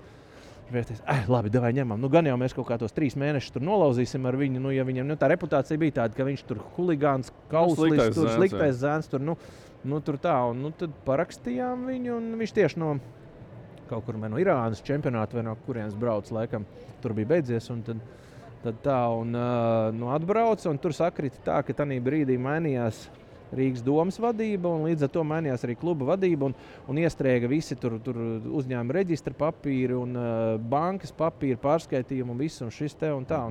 Un tur pēc līguma nosacījuma viņš atbrauc, un pēc līguma nosacījuma, tā kā viņam bija tā kā pirmā alga jāieskaita, vai pusalga, vai kaut kāds tur avanses jāieskaita. Tu neteici klāt naudai? Un es neteicu klāt, reāli, sakrit tā, kaut kāda nedēļa, pie tam tādā laikā nebija tik elektroniski un ātri viss kā šobrīd, un tur 2-3 nedēļas tam vajadzēja, tur kaut kā tam visam iziet cauri, un skaidrs, ka ASK nebija tur prioritāte, tur dabīgi, vai ne, kamēr tur mainījās tur vadība citur un tā, un tad es domāju, ko darīt, pasauc viņus pusdienām. Barona ielā tur bija. Bailiet, ne? Tu jau nezinu, ko sagaidīt. Tā reputācija jau pa priekšu. Jā. Es apsēdinu pie galda, un tad viņš tur ēd vienu ēdienu, otru, trešo, tā kā. Tāds spējas, ne? Es viņam izstāstu visu, atkal, tā un šitā, to visu to stāstu, baigi super, ka tu atbrauc, mums tagad ir Baltijas līgā, tur jāmēģina kaut ko. Tu atkal to stāstu, es atkal visu to stāstu, plus, teiksim, tur jau bija tie kaut kādi lokālie panākumi, bija tur vinnēti šitie, es saku, reku tur Baltijas līgā mums baigi vajadzētu Final Four tikt, jo Final Fours Rīgā, un Latvijas čempionāta jādabū, un tā, un tad nākamgad mēs varēsim tur, un tā, un visu to nākotni iezīmē. Un viņš, super, baigi labi, tā un šitā, un es saku, tur tavu lomu, tur tā un tā. Es saku, bet, ir viena tāda nianses, es saku, klausies, es netiek uzreiz pie tās naudas, saku, bet ar naudu viss ir kārtībā, vienkārši, fiziski, tehniski iemest pēc, saku, tur tas un tas un tas un tas. Bija kaut kāds sekundes 5 tāds klusums, tā skatījās uz mani. Tu domāji, vilks tu lītās, ne jau tā, kas būs. Skatās. Viņš piecēlās, come here. Paķēra un tas lielais laus paņēma tā, apķēra man tā, samīļoja. Viņš saka, īstenībā pirmo reizi manā profesionālā karjerā ar mani neviens nav predefinēti, jau neuzskata mani par idiotu un tā. Un šī tik forši aprunājāmies, un viņš saka, man nav problēma. Viņš saka, es pagaidīšu nekādu visu un tā. Un kaut kā aizgāja tas un žēl, protams, ka tur, būtu viņš atbrauc pārsnēs ātrāk, es domāju, mēs būtu arī tajā Final Four tikuši vēl, bet viņš nepaspēja reāli ieintegrēties komandā. Pārējie bija, tur vēl daži bija traumēti. Jūs palikāt piektē, ja? Mēs šauļiem zaudējām tur 2 spēļu summā un Rīgā vinnējām pa dažiem punktiem un tur briesmīgi dabujām smagi iekšā šauļos. Bet tas bija žēl, bet katrā ziņā tas bija tāda laba motivācija gan viņam, gan pārējiem visiem saņemties uz tiem Latvijas fināliem. Latvijas playoffiem es teiktu, jo zin kā līdz tam vēl līdz finālam arī bija jānonāk. Sandis Valters.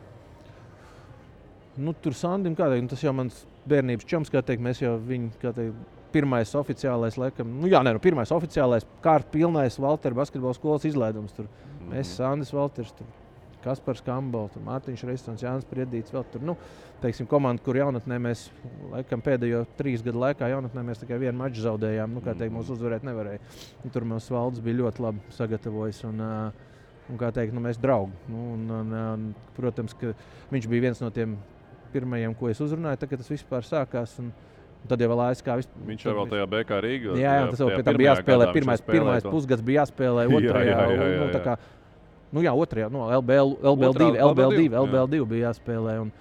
Tad viņš principā to vienu gadu savā ziņā ziedoja. Principā jā, to varētu teikt. Un tad viņš arī, par to algu mēs tur pirmajā gadā vienojāmies. Viņš teica, bet tad otrajā, tad par otro jau tur laicīgi sarunāja. Tad viss piepildīsies, tad būs tur attiecīgi atgūs atpakaļ to visu un tā. Un tā kā Sandim visu cieņu. Sanda Valtera treknākā alga, ASK Rīga. Godīgi sakot, es nezinu, cik viņam bija pēdējā gadā, tad es jau vairs nebiju. Bet es pieņemu, tā pēdējā viņam palika neizmaksāt, tas arī jāņem vērā. Jā, viņš gan aizbrauc prom, viņš aizbrauc prom uz Itāliju. Uz Vāciju vai Itāliju. Vācija, laikam, jā. Bet tie tāpat bija lielie, līdz, es teikšu, 15-20 tūkstoši mēnesī varēja būt. Tur visiem vadošajiem apmēram tā tur arī bija tajā pēdējā jau gadā tur un pat varbūt virs tur, teiksim. Tā kā, jā. Sandim izcieņu, tā kā teikt. Viņš šobrīd Amerikā dzīvojās, arī kaut kad reizes. Kaut kā tur arī ik pa brīdim jau kaut kā sanāk, tur kaut kas uzrakstīt. Ramons Butauts.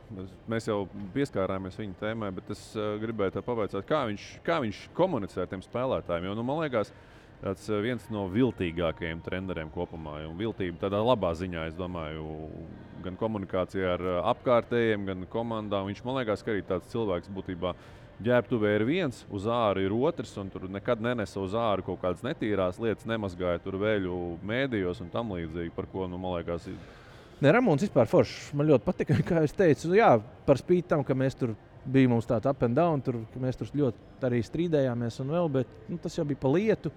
Un, kā teikt, neviens negribēja piekāpties, kā es teicu, varbūt, ja būtu bišķi vairāk piekāpušies, varbūt pat būtu vēl tur rezultāti pat vēl labāk un kaut kādos jautājumos, bet viņam, kā teikt, tās tiešām, viņš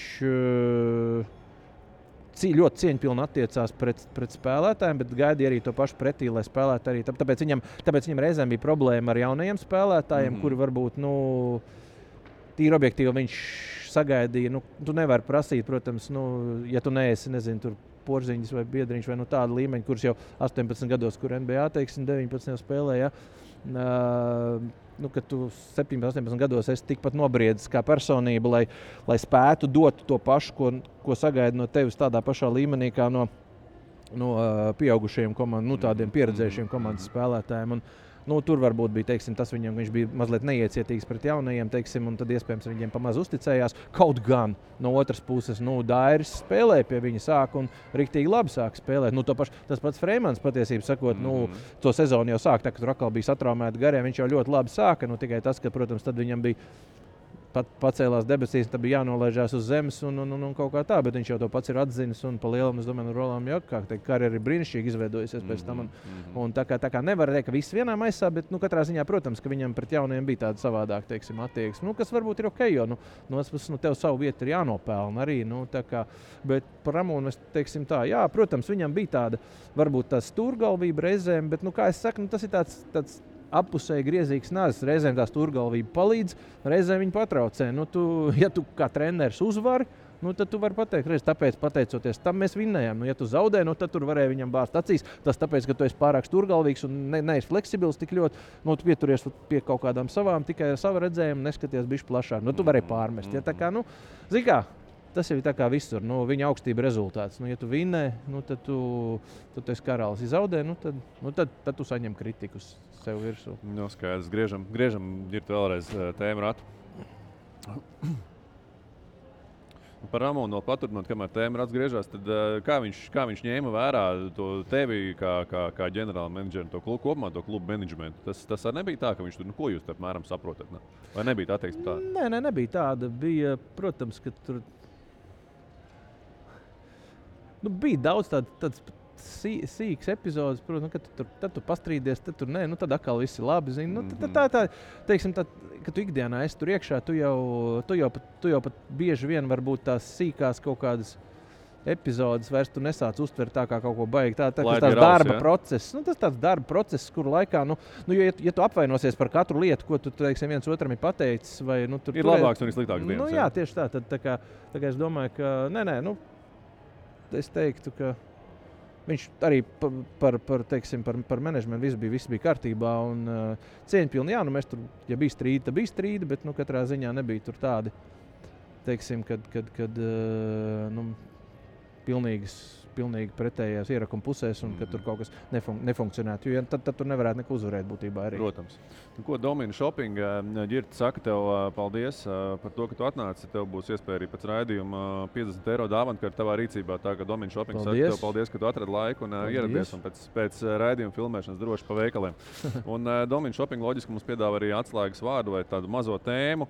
Sastāva komplektācija toreiz, kā tas notika? Jo tu jau pats teici, ar internetu bija problēmas, tās aģentu lietas ar te kaut kādu, teiksim, kustējās. Eiropā noteikti bija, vai ne? Bet kā tas sastāvs tā dabīgi komplektējās? Bija kaut kāda bāze no latviešiem, kas jau, teiksim, kuriem pa lielam man nebija problēma runāt pašam pa taisnu. Jo viņiem aģenti nebija tajā laikā nevienam, vai ne? Kaut kāda formāli skaitījās. Es zinu, pilnīgi noteikti Sandim Buškevicam bija kaut kāda spāņu kundze. Kundze, jā, tieši kundze gados jau un tāda. Tā kā man nācās ar viņu. Tā bija vienīgā, ko es komunicēju, kā ar aģentu. Kāda tā komunikācija ir? Zinoši, angliski, viņa tāda diezgan nopīpēta balss bija. Es nezinu pat, kā viņa vizuāli izskatījās, bet tā balss bija diezgan tāda. Bet ar viņu, ar viņu arī diezgan ātri tur viss notika. Un tā Sandim formāli skaitījās, bet tikai uz ārzemēm laikam aģents Latvijā. Tā kā es pataisnu, Raita grāfa pataisno, mēs tur, teiksim, runājām. Kas tur vēl, Muģis Viļums, jā, tur arī pataisno. Tad bija, ar Leišiem bija savi aģenti, tur Babrauskas. Tur došiem būtu tāds pamatā. Jā, tur viņi saved kopā vienkārši tur jau. Viņš jau, Butauts viņus abas bija trenējis. Ar Babrausku viņš bija pasaules kausa junioriem izcīnījis, U20 laikam, vai ko tur. Andriu Kaitā laikam viņš bija patrenējis jau, vai zināja. Amerikāņiem, protams, bija savi aģenti. Jā, tad jau faks vēl bija ļoti aktuāls, kā teikt. Līgumi pa faksiem tika sūtīti, parakstīt abās pusēs. Tā kā sazvanījāmies. It kā Skypes jau, man liekas, bija tādā iedīglī tanī laikā, man liekas, jau bija, bet viņi vēl kaut kā aktīvi neizmantoja. Un video materiāli, kā tie tika skatīti? Video kasetes, video kasetes, jā? Jā, tad, laikam tad jau bija arī DVD jau kaut kāds sāka parādīties, laikam, vai kā, bet, tur bija, visu, ko vien varēja. Tas bija tāds kārtīgs pārmaiņu laiks arī tajā ziņā, vai ne? Jo viss tā komunikācija un viss tās aģenta lietas. Tagad es precīzi, tur bija jau, teiksim tā, man liekas, jau bija uz diskiem jau kaut kas jau sāk. Bija jau, bet vēl arī bija, pilnīgi noteikti bija video kasetes vēl arī, tā kā, jā. Labi, griežam tālāk.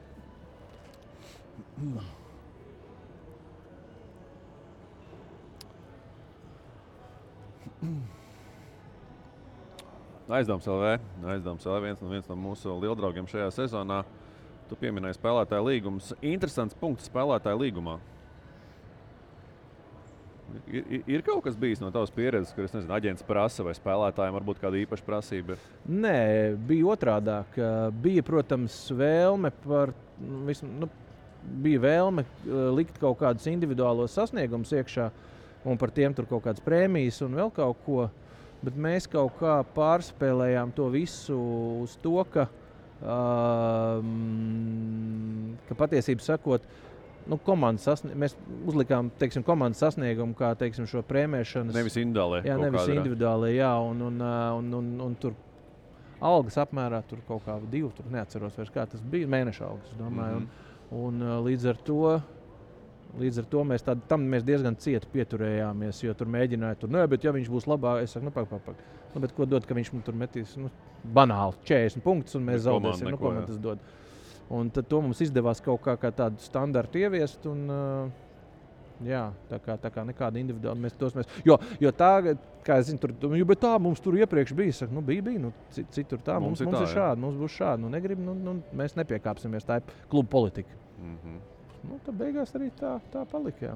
Cik tie līgumi bija, es domāju, biezi tādā fiziskā ziņā, kas tur bija atrakstīts, aprakstīts, jo šobrīd tiem spēlētājiem tur tie līgumi ir. Bija, nebija tur uz vienas lapas vai divām, bija līgums kaut kāds, un tad bija vēl tie komandas iekšējās kārtības noteikumi, kas ir tagad droši vien tiek joprojām parakstīti. Sanāca jau tur lapas. Iekšējās kārtības noteikumos tur laikam ir kaut kādas lietas par disciplīnas pārkāpumiem un tādām lietām. Jā, ko tu vari, ko nē, kas tur par formu starp lietošanām, par brīvā, teiksim, par treniņu attiecībām. Jā, tas viss, tur kaut kas ir līgumā, kaut kas bija tur iekšā, tur kā teikt, mums bija sagatavot, tur diezgan tāda tipveida bija. Nekā tāda, jā? Pat es tā godīgi. Un sadzīvis, ko jūs spēlētājiem nodrošināt? Dzīvokli, automašīnu, kaut kas bija kaut kādas prasības? Atzīmē, ka bija dzīvoklis un automašīna, jā. Un tas viss? Jā, tad palīdzēja, protams, viņiem dabīgi palīdzēja tur attiecīgi, ja vajadzēja tur ģimenei, tur, piemēram, ārstus palīdzēja piemeklēt, ģimenes ārstus tur vai kaut kāds. Tā ziņā nekas būtu nav mainījies tiem laikiem un tagad, vai ne? Es nevaru iedomāties, kas varētu būt mainījies, jā. Labi. Laižam tālāk.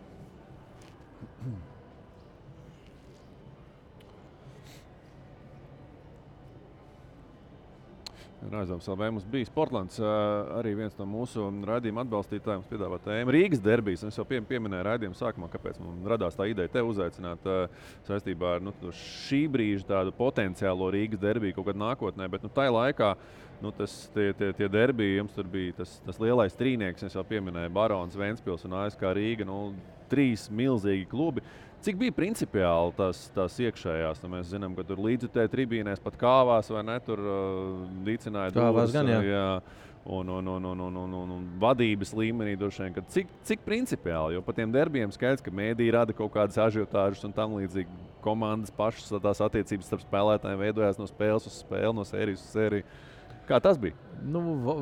Vadības līmenī tur nebija nekāda problēma, jo viss tā kā mēs tur, bija, protams, tāda viela. Andris Vanaks, Cvaņķis, nelabā. Bet, zin kā. Vai Rauls Plēnīts toreiz Ventspilī. Jā, kaut ko viens tur pavēlk viens otru uz zobu, bet tas jau, kopīga lieta jau tāpat dara. Un, protams, ka katrs grib vinēt. Bija tur epizodes, nezinu, teiksim, jo, teiksim, tajā Rīgas gadījumā vispār jau bija tajā pusfinālā leģendārajā pret Baronu, kas bija, ka 5 līdz, 7. gadā. Jā, pusfināls līdz 3 uzvarām. Jā. 5. spēle. 5. spēles 4. ceturtdaļas 5. minūtē rezultāts 5 spēļu summā bija neizšķirts. Jo abas 4 iepriekšējās bija beigušās, nezinu, +2, -2, +4, -4 kaut kas tāds. Un tad 4. vidū bija joprojām neizšķirts. Ja, tā kā, tā spriedze, protams, bija milzīga, jo dabīgi tur arī notika lobbyismu darbi, kura būs galvenā Rīgas komanda, attiecīgi, kurai tur Rīgas doma vairāk atvēlēs to labvēlību un tā. Tur bija tas sportiskais rezultāts arī primārs un būtisks. Nedaudz bija, bet, protams, kā teikt, Baronā bija pārsvarā privātās investīcijas, bet tur arī tomēr bija piešprits no pašvaldības. Bet, savukārt, ASK bija, pamat. Un tas bija, protams, tāds, plus principiāli dabīgi, jebkurā gadījumā, plus pilns tribīns, ja, un tas viss, tur bija kaut kāda, bet tur nebija asuma, teiksim, ar Baronu vadību. Tad un arī joprojām tagad kaut vai satiekot ļoti, ļoti labas attiecības, gan tur Ivo Zonu, gan pārējiem, kas tur vadībā bija, teiksim, tā kā. Un ar Ralfu jau arī, kurzemniekiem jau tādi asāki mēdz būt reizēm, tur bija, ka mēs 5. mačs, tas bija finālā, to es tagad atceros, mēs izkāpām no autobusa, komanda jau aizgāja. Un mēs ar Māri Jučmanu izcēlām tos čempionu kreklus, te nodrukātos. Jo bija 3-1 sērijā, mēs bijām priekšā. Tā kā diezgan tos sēriju kontrolējām, jau varētu pat tā teikt. Un izcēlām, un Ralfs tieši iet garām, un mēs tur cilājām tos, es saku, ko darīt, runājamies ar Māri. Tieši Ralfs iet garām, tu tos kreklus ņem apakaļ un stum apakaļ autobusu un tinās uz Rīgu apakaļ un kaut ko tādā veidā. Un nosmējāmies. Un patiesībā sakot, mēs jau bijām tuvu tam, lai 4. spēle, tas 5. spēle Ventspilī uzvarētu, jo tur pie 3-1 bija plus kaut kādi 11 un 5 minūtes ar līdz beigām 4 kaut kādas tur pēdējās. Un tad es atceros, ka kaut kas Raimondam Vaiklim ieslēdzās kaut kāds nākamais ātrums, un viņš tur burtiski dažās pāris minūtēs saplosīja viens pats tur kaut kā ASK aizsardzība. Un būtībā uzvarēt mačā devām pilnīgi. Un tas sanāca, ka Māris jau bija ceļā, lai pēc tiem krekliem iet. Un tad tomēr ne. Un tad pēc spēles raustā vēl, tad Rīgā vēl tos kreklus pietaupīsiet un tā, bet tā kā nepietaupījām vairs. Un līdzjutēji? Līdzjutēji, vispār, teiksim, tas ASK līdzjutēju stāsts jau vispār bija super, jo tas, kā viņi izauga un kā tur veidojās tā līdzjušanas kultūra. Es neatceros, vai pēc tam vispār ir bijis tā, piemēram, uz maču ar Kauņu Žalgiri mums aizbrauc 3 autobusi līdzi. Uz Tartu 2. Tā. Viens braukāja konstanti, tad pēc vajadzības tur... To jūs finansējāt? To mēs autobusus finansējām un kaut kāds tur uzkodas un tā. Un visu pārējo tad viņi paši. Viņi tur ļoti labi pašorganizējās un auga augumā. Un tas tur tiešām bija ļoti liels tas kodols. Tādi ļoti lojāli, skaļi. Pat arī Baronu faniem sakāvās vienreiz arēnā. Es vairs neatceros iemeslu. Es tikai atceros, tas notika līkumā vienā tur kaut kas. Galā kaut kur. Vienā galā tur. Un tā kā arī faniem, es domāju, tie bija forši laiki, jo arī Ventspilī tribīnes regulāri bija pilnas, taču un tā kā bija jautri, jā. Kas bija principiālāk, Rīgas derbijs vai tie mači Ventspilī? Es teiktu tā, ka viņiem abiem noteikti bija principiālāks uzvarēt ASK, gan Ventspilī, gan viņiem abiem. Jā, absolūti. Viņiem pat savā starpā nebija tik ļoti, bet kā tieši tā? Tāpēc, ka varbūt, teiksim tā, Barons tomēr bija veidojis tā pakaļ. Mēs tā ļoti ātri ieradāmies, uzlicām, pieteicām. Kāja tās durvis atspēr. Tā kā nekaunība varbūt viņiem likās liela, kā tomēr tā kluba būvēta gadiem tur bija un tā, vai ne? Un tad vien atnāk, ierodās un kaut ko mēģina savākt. Jā, tā kā, kaut kāds tur droši vien arī tās politiskās greizsirdības nelielas, protams, gan Rīgas ietvaros, gan, teiksim, valsts tur politiskos ietvaros, tur, teiksim, kā no Ventspilī, tur kā teikt, Ventspils mērs tur no vienas tur bloka, teiksim, Rīgā tur citi kaut kādi pie teikšanas, vai ne? Klau, šī lieta, jā, par to politisko pusi, tas ir nedaudz pārspīlēts, vai tiešām tā arī bija, ka tā politiskā virtūte tur arī vārījās? Tieši šis Lembergas stāsts tur ar... Tas arī ik pa laikam jau... Viņi vārījās Rīgā vairāk. Ar Ventspili tur tādā ziņā nebija tur nekāda problēma, jā, un patiesībā sakot, tur vairāk tīri tikai tādā, gribēja uzvarēt un tā līmenī. Rīgā naudas jautājums par to domas naudu vienkārši. Rīgā, jā, par domas naudu, plus, teiksim, Rīgā pats par sevi, jā, liela pilsēta, 2 klubi, tas jau... Bet arī, jā, politiski, protams, ka bija tur, teiksim, vieni bija vairāk tur vienā pusē, otri bija otrā, un tad tur mainījās, un tad tur, kopā, vienmēr sakot, Rīgā tā politika bija krietni izteiktāka nekā, teiksim, attiecībās pret Ventspili. Klau, šobrīd mūsdienu apstākļos divi klubi, es negribu teikt lieli klubi, bet divi spēcīgi klubi. Tā ir normāla parādība. Viņi var pastāvēt, līdzās pastāvēt. Jo šobrīd arī mēs dzirdam, ka kaut kur jau viņiem tur arī tie ceļi pie sponsoriem krustojās, un viens ir aizgājis tur pie otra sponsora, kaut ko mēģina sarunāt un tam līdzīgi. Tā ir tikai nosīta normāla parādība, vai ne? Bet tāpat laikā var pastāvēt divi lieli klubi Rīgā.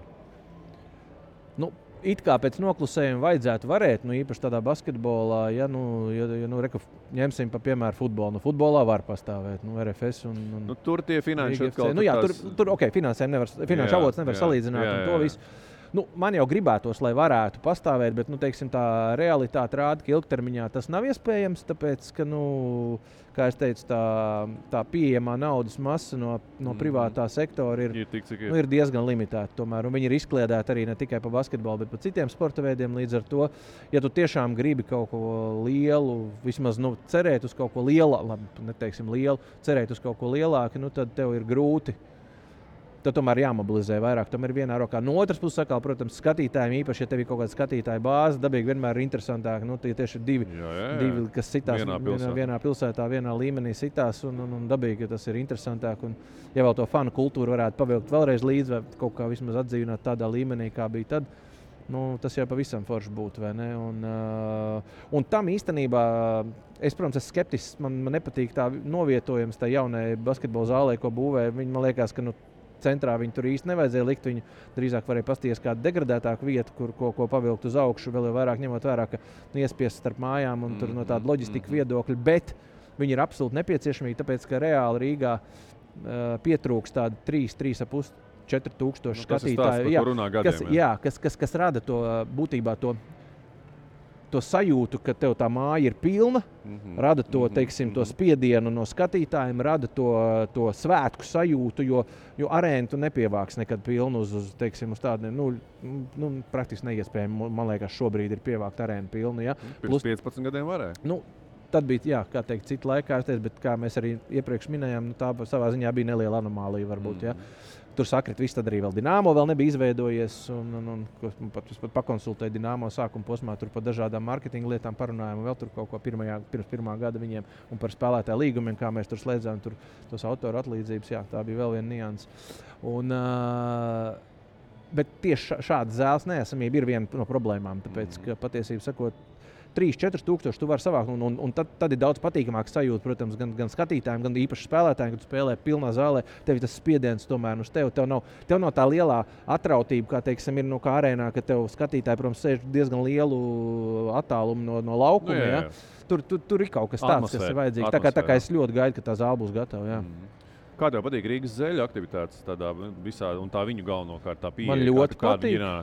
Man ļoti patīk. Edgars Buļs, kā teikt, mēs jau arī sen pazīstam, un plus arī traktorā futbolu spēlējam kopā, un galā, un rozā ideja nāca no traktora komandas, ka rozā krekli, mēs jau kādus vairākus gadus rozā kreklos spēlējam, bet labi, tas tā jokam, protams, ka tur tas sakritība varbūt arī, bet katrā ziņā viņš ir tas klubs spilgti pieteicis. Es, ja godīgi sakot, mazliet, ka Edgars man to pateica vasaras sākumā vai pat kaut kādā maijā. Es nebiju skeptisks, es domāju, labi, noteikti palaidīs, bet vai tiešām tik akal un ir izstāsta sākums ļoti labs. Es gribu tikai novēlēt, lai nesagaida ASK liktenis, lai tiešām tas paliek par tādu ilgtermiņu stāstu, ilgtermiņu projektu, varbūt nemēģināt lekt pa 3-4 soļiem uz priekšu katru gadu, bet mēģināt apzināt savas iespējas un varbūt tā, bet teiksim, Edgara enerģija ir abrīnojama. Es šobrīd diez vai vairs kaut ko tādu uzņemtos, tāpēc, ka es tam gribu, teiksim tā, es tagad droši vien kritiski, nevis ka neuzņemtos, bet es noteikti mēģinātu kritiskāk izvērtēt šīs iespējas un varbūt, tādu deksmi otrais es vairs nespētu ieguldīt, teiksim, kā bija tad vai ne, bet, Edgaram tas ir izdevies, tur ir Arturs Šenkovs, kā teikt, Malači, es tikai labi un tikai visu labāko un kā teikt, Vefam būs jāiesprings tagad, kā teikt, par Rīgu, tā kā vismaz kaut kāda konkurence, tajā vietējā basketbolā, jo pēdējos gados tā Vefa dominance, Viņi bija un tagad vismaz cerams, ka kaut kas, teiksim, varbūt iedos to konkurenci, lai tie LBL fināli mazliet skatāmāk. Nu, jā. Griežam noslēdzošo reizi tēmu ratu. Uz to Fordu izgriezīs to mašīnu vienreiz vai ne? Tur būs vai nebūs tā mašīna? Neuzgriezt noteikti. Okay. Bet viņš tās jau uzgriezīs. Un tomēr nē, tev izmisīgi krīt šī puse, vai ne, TV4, mums bija Domina, mums bija Tautas, mūsu veldzētājs, minerāli vielām bagātākais ūdens Baltijā, starp citu. Mums piedāvā tēmu par Latvijas basketbolu sliktie zēni. Jā. Atkal tava asociācija, kas tev nāk pirmais, starp citu, sliktais zēns Latvijas basketbolā? Droši, spēr ārā, nedomā ilgi. Nē, mūsdienās jau viņi nav vairs. Pa lielam, tu domā no latviešiem? Jā, tas ir tavā laikā iepriekš varbūt tagad vai, vienalga. Latvijas basketbols sliktie zēni. Protams, ka pirmajiem visiem prātā tur ir Kaspars Kambala, Armands Šķēle, tur iepriekš varbūt tur, nezinu, vēl, kad tikko LBL sākās, tur, nezinu, Ivars Žvīgurs rāva tur nost tiesnešiem šīs uzšuves un vēl tur kaut ko. Valdis Valters ar pudelēm mētājās. Valdis Valters ar pudelēm mētājās, jā, tur, teiksim, dažādi piedzīvojumi, ka tur Andris Jākapsons, Džabars vai ne tur un tā, un tur Nelaids Bondarenko. Bet viņi nav sliktie zēni tādā izpratnē, bet, teiksim, tāda, droši vien, kuriem tāda slikto zēnu birkas, tādā tiešām klasiskā izpratnē, es teiktu divi, Kaspars un Armands jau droši vien piekarināti, Kambala un Šķēle, tā kā, nekādu beigu Amerikā es te droši vien neatklāšu. Jā, tas tavs top 2 laikam izteikts. Kā tev liekas, mūsdienās nepietrūkst tajā Latvijas sportā tos liktos? Ne jau tikai Latvijas sportā vispār. Man liekas, mazliet ir, mēs esam aizgājuši pārāk daudz, esam tajā politkorektumā un tieši sportā vispār. Kad tu pastamies to pašu NBA, tu pat nevari normāli nedrīkst emocijas kaut kādā veidā izrādīt, un tev uzreiz raksta tur tehniskās un tur soda naudas piešķir un vēl kaut ko. Tas jau padara mazliet to visu. Sports ir emocijas, neizbēgami. Primāri uz laukumu, pat reizēm arī ārpus laukuma. Ja? Kamēr tas ir saprāta robežās, es neredzu tur problēmu. Tas pats jau arī Eiropas basketbolā vēl. Tad mēģina. Labi, ka ir tādi serbi, labi, ka tādi grieķi, turki, teiksim, ja, kur tās emocijas joprojām tur kaut kā sprākst un tur kaut ko bišķi vairāk tolerē. Ja? Bet man liekas, ka tas bišķiņ pietrūks mūsdienās, jā, ka mēs tādi pārāk pareizi kā sabiedrība, kā sportists īpaši gribam padarīt. Skaidrs, ka nekad tev visi nebūs tur arī tādi nepareizie, bet kaut kā dodziņi reizēm prasītos, vai ne, tur ik pa brīdim. Un, protams, ne tādās glupībās, kā tur NBA, tur Dremons Grīns, ka tur spārdās ar kājām, tur cirkšņi rajonos regulāri un tā, bet kaut kāds asums reizēm jau tas pat ir pat svētīgi, jo tas jau arī iedod to papildus šķautni basketbolam un sportam vispār kā tādam. Tur. Tā kā, jā, tā par sliktiem zēniem. Sliktie zēni ASK Rīga sastāvā bija? Jā, bija. Nedarbi bija kaut kas? Bija. Tas pats Breks. Pēc tam postfaktum vinnējām to čempionu, un tad es tik pēc tam uzzināju, ka viņš pēdējās dienas, divas, viņam bija Škoda mašīna iedot, kā teikt, viņš bija kluba, to mašīnu. Jā. Viņš bija tur no klubu uz klubu, ar viņu izinājies. Tur droši vien es pat negribu iedomāties, kādā kondīcijā. Bet pie stūres. To uzzināju. Un tāpēc arī viņu uz nākamo gadu viņš pat zvanīja pats un lūdzās, bija gatavs par mazāku naudu, bet Butauts viņa ne. Labi, sezonas laikā kaut kāda disciplīnas pārkāpuma, kaut kādas soda naudas, kur atvelk no algām, bija kaut kas arī? Praktiski nē, varbūt tur kaut kāda vienreiz kaut kāds sīkumi bija, bet es zinu tikai jau pēdējā gadā, kad man stāstīja, ka es nezinu, kurš tas bija viens saspēles vadītājs, kurš aizbrauc prom, bet to arī postfaktum tikai uzzināja no ārzemnieks amerikānis. Viņam pēc tam dzīvoklī bija tika atrastas, nezinu, čupa ar Hennessy tukšām pudelēm. Čupa, nevis tur 3, bet daudz. Labu dzērienu dzēru. Jā, labu algu saņēma, labu dzērienu. Tur arī pēdējā gadā ASK sāka braši, tur vispār tur viss vinnēja pēc kārtas. Tur sastāvs vispār bija briesmīgs, nolasīts. Un tā kā, bet, beidzās kā beidzās. Beidzās kā beidzās. Tā kā. Arī sliktie zēni aizbrauc prom. Tieši tā. Ko, Ģirt, visam labajam reiz pienāk beigas un beigas pienākuši šim raidījumam. Un es saku tev paldies, ka tu atnāci. Un komplektiņā tavai dāvankartē vēl arī Apollo kino 2 apmeklējumi. Tā kā arī laipni lūgt pat Domina Shopping iespēju tev apmeklēt kino 2 personām. Paldies. Tā kā jā, Ģirts, saku tev lielu paldies. Paldies, ka uzaicināji. Jā, nav par ko. Un es nezinu, ko tev novēlēt. Jo es visiem novēlu, kā izdošanos un tam līdzīgi. Jānovēl droši vien ar tev to pašu. Kā jau tā klasiskā veselība, pārējo varēsim nopirkt pēc tam. Pārējo tu sakārtos pats. Jā. To arī novēlu. Paldies, Ģirt, ka atnāci. Paldies arī mūsu skatītājiem. Un mēs ar jums tiekamies jau pēc 2 nedēļām, kad šeit pat kopā ar mani atkal būs kāds eXi. Kurš, teikšu godīgi, arī pats pagaidām nezinu. Tā ka būs interesanti. Tiekamies. Vislabāk!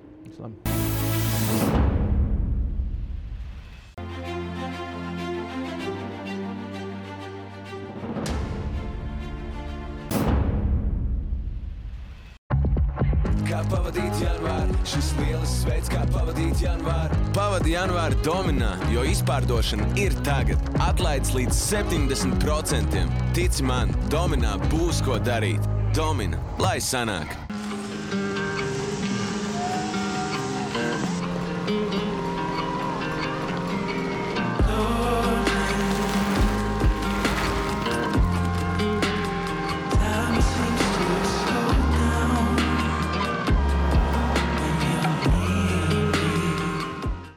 Vitautas pēc sporto, Vitautas pēc brančo, pēc trakas balles arī. Vitautas, zini, Vitautas magnīs tik tur nedabūsī, zini. Kādēļ repos?